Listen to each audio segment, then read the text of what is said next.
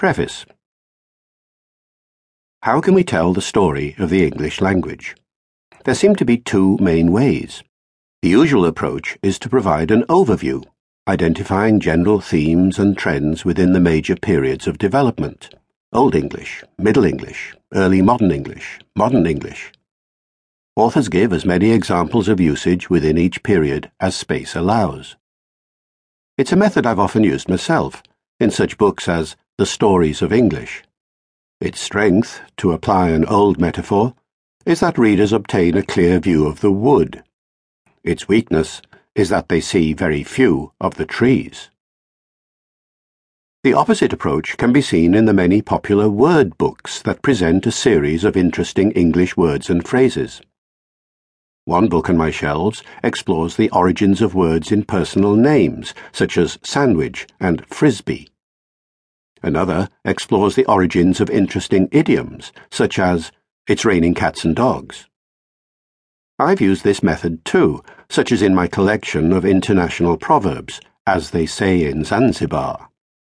Now we have the opposite strength and weakness. Readers see lots of trees, but do not obtain an overall picture of the wood. The present book brings together these two perspectives. It is a word book, as its chapter headings illustrate, but one with a difference. Every word has been selected because it tells us something about the way the English language developed. And in the course of exploring each one, I move from the particular to the general, relating the word to important themes and trends in the language as a whole. A sense of linguistic history is reinforced by the ordering of the chapters, which is broadly chronological. And the approach has its surprises.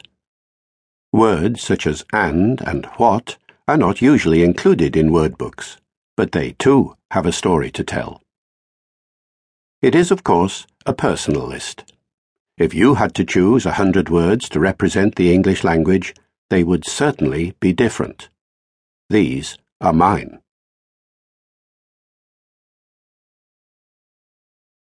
A short history of English words.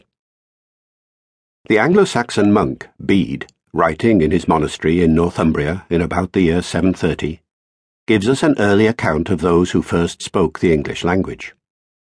In his Ecclesiastical History of the English Nation, written in Latin, he tells us that the island contains 5 nations: the English, Britons, Scots, Picts, and Latins, each in its own peculiar dialect cultivating the sublime study.